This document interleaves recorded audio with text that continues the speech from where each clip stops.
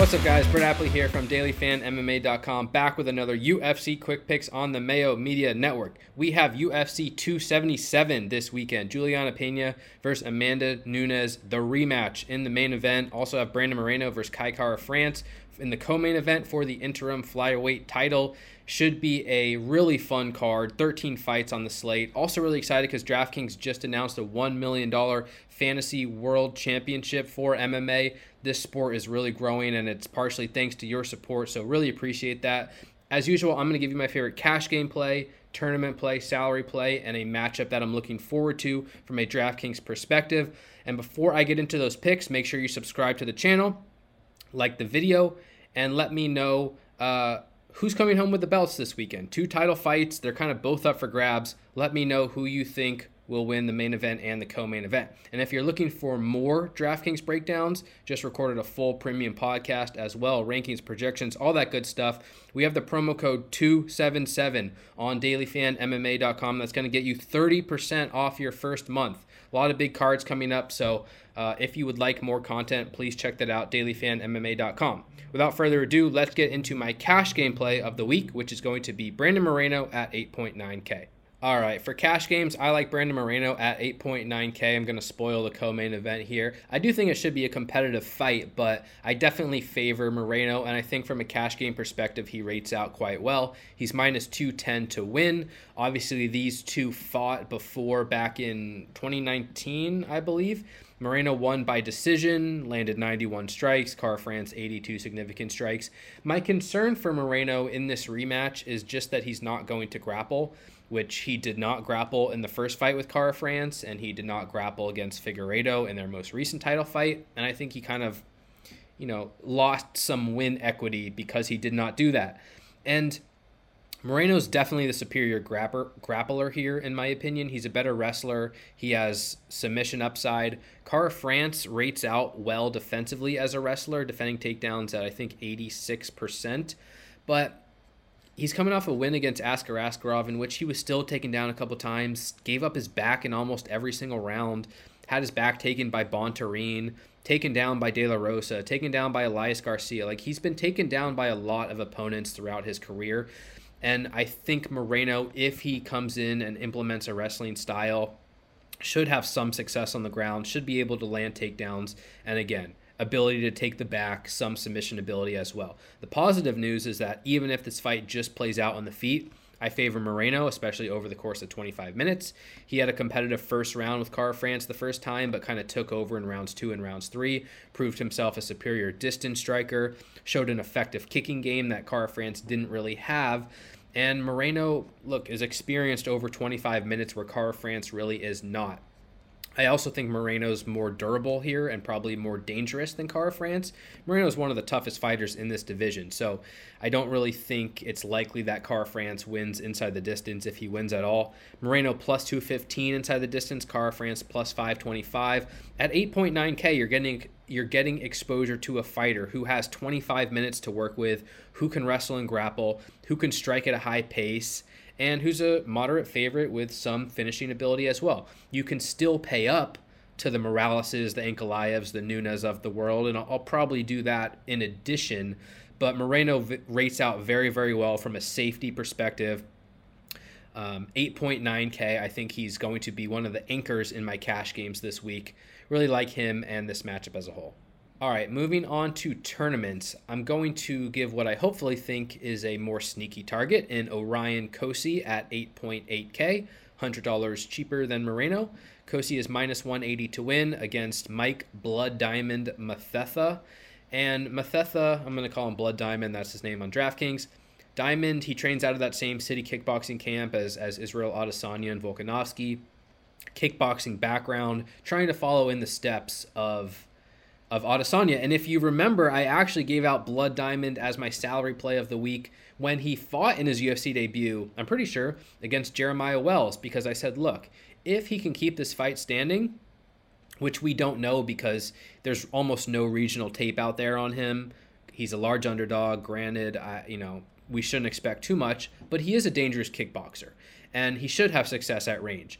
Unfortunately, Wells just took it to him, landed a takedown very quickly, and I did not like what I saw from him on the ground. The way he gave up the takedown, his scrambling ability, his defensive grappling, couldn't get off his feet, or couldn't get up from his back, didn't defend the submission very well, and he lost. He lost by first round submission. So now he's facing another aggressive opponent in Orion Cosce, who's not that technically strong, like not a fighter that I'd be willing to invest much in over the long run, but Cosce's aggressive. Cosce's aggressive, and he's tough, and he's going to come in here and wrestle. He also lost his UFC debut against Phil Rowe, got knocked out in round 2, but he landed 2 takedowns early, controlled most of the first round, and won that first round, and Phil Rowe's pretty good. And I feel like if Cosce can have that much success against Rowe early, he should probably be able to have success against Blood Diamond early, and I think it's quite likely that just translates into a ground-based finish. Cosce's plus 105 to win inside the distance, which is a very good mark for 8.8K, and with the aggression and the grappling style, I think it's very realistic that he exceeds value and is competitive with the optimal lineup in a win. The risk here is that he just sucks, can't land takedowns, and gets knocked out. And so I will have still some exposure to my guy Blood Diamond down there at 7.4K. This fight is minus 240 to end inside the distance. This is also the preliminary opener, so I'm hoping that the public, gravitates toward Nunes and Ankalaev and Morales and Dober and Moreno and Pantoja. And maybe this first fight gets overlooked a little bit. Minus 240 inside the distance for the fight as a whole definitely lets me know that we should be considering an investment here.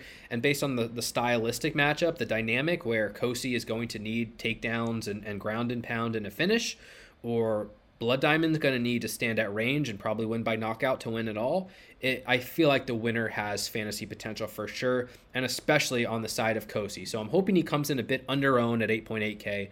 Good inside the distance line, great matchup dynamic, aggressive fighter who can grapple. Sneaky target there, my tournament play of the week at 8.8K. Moving on to my salary play of the week. There's a lot of fighters I could talk about here. The name I'm going to throw out is Rafael Alves at 7.2K. He's a plus 160 underdog to Drew Dober, and I think he has upside for this price. Alves is another fighter who I don't want to invest in the long run. Coming into the UFC, I really didn't like him because he's such an early finish or bust type of fighter. Like, he has knockouts, or he wins by guillotine choke, or he just gets tired and loses. And so that's a similar dynamic here, where if Alves doesn't win inside the distance in the first round, he's probably just going to lose, and maybe he'll get knocked out by Drew Dober. I think that's pretty realistic. But, Alves, he's not the type of first round or bust finisher where he can only beat the lowest level of opponent. He actually had some success against Damir Ismagulov, knocked him down. And he's coming off a first round submission over my guy Mark Diakiese. Hurt him very early, jumped on a guillotine, minute and 48 seconds, scored 92 points on DraftKings. Now, Drew Dober is a better fighter. Dober's a better Muay Thai striker, much better cardio, probably a better wrestler as well.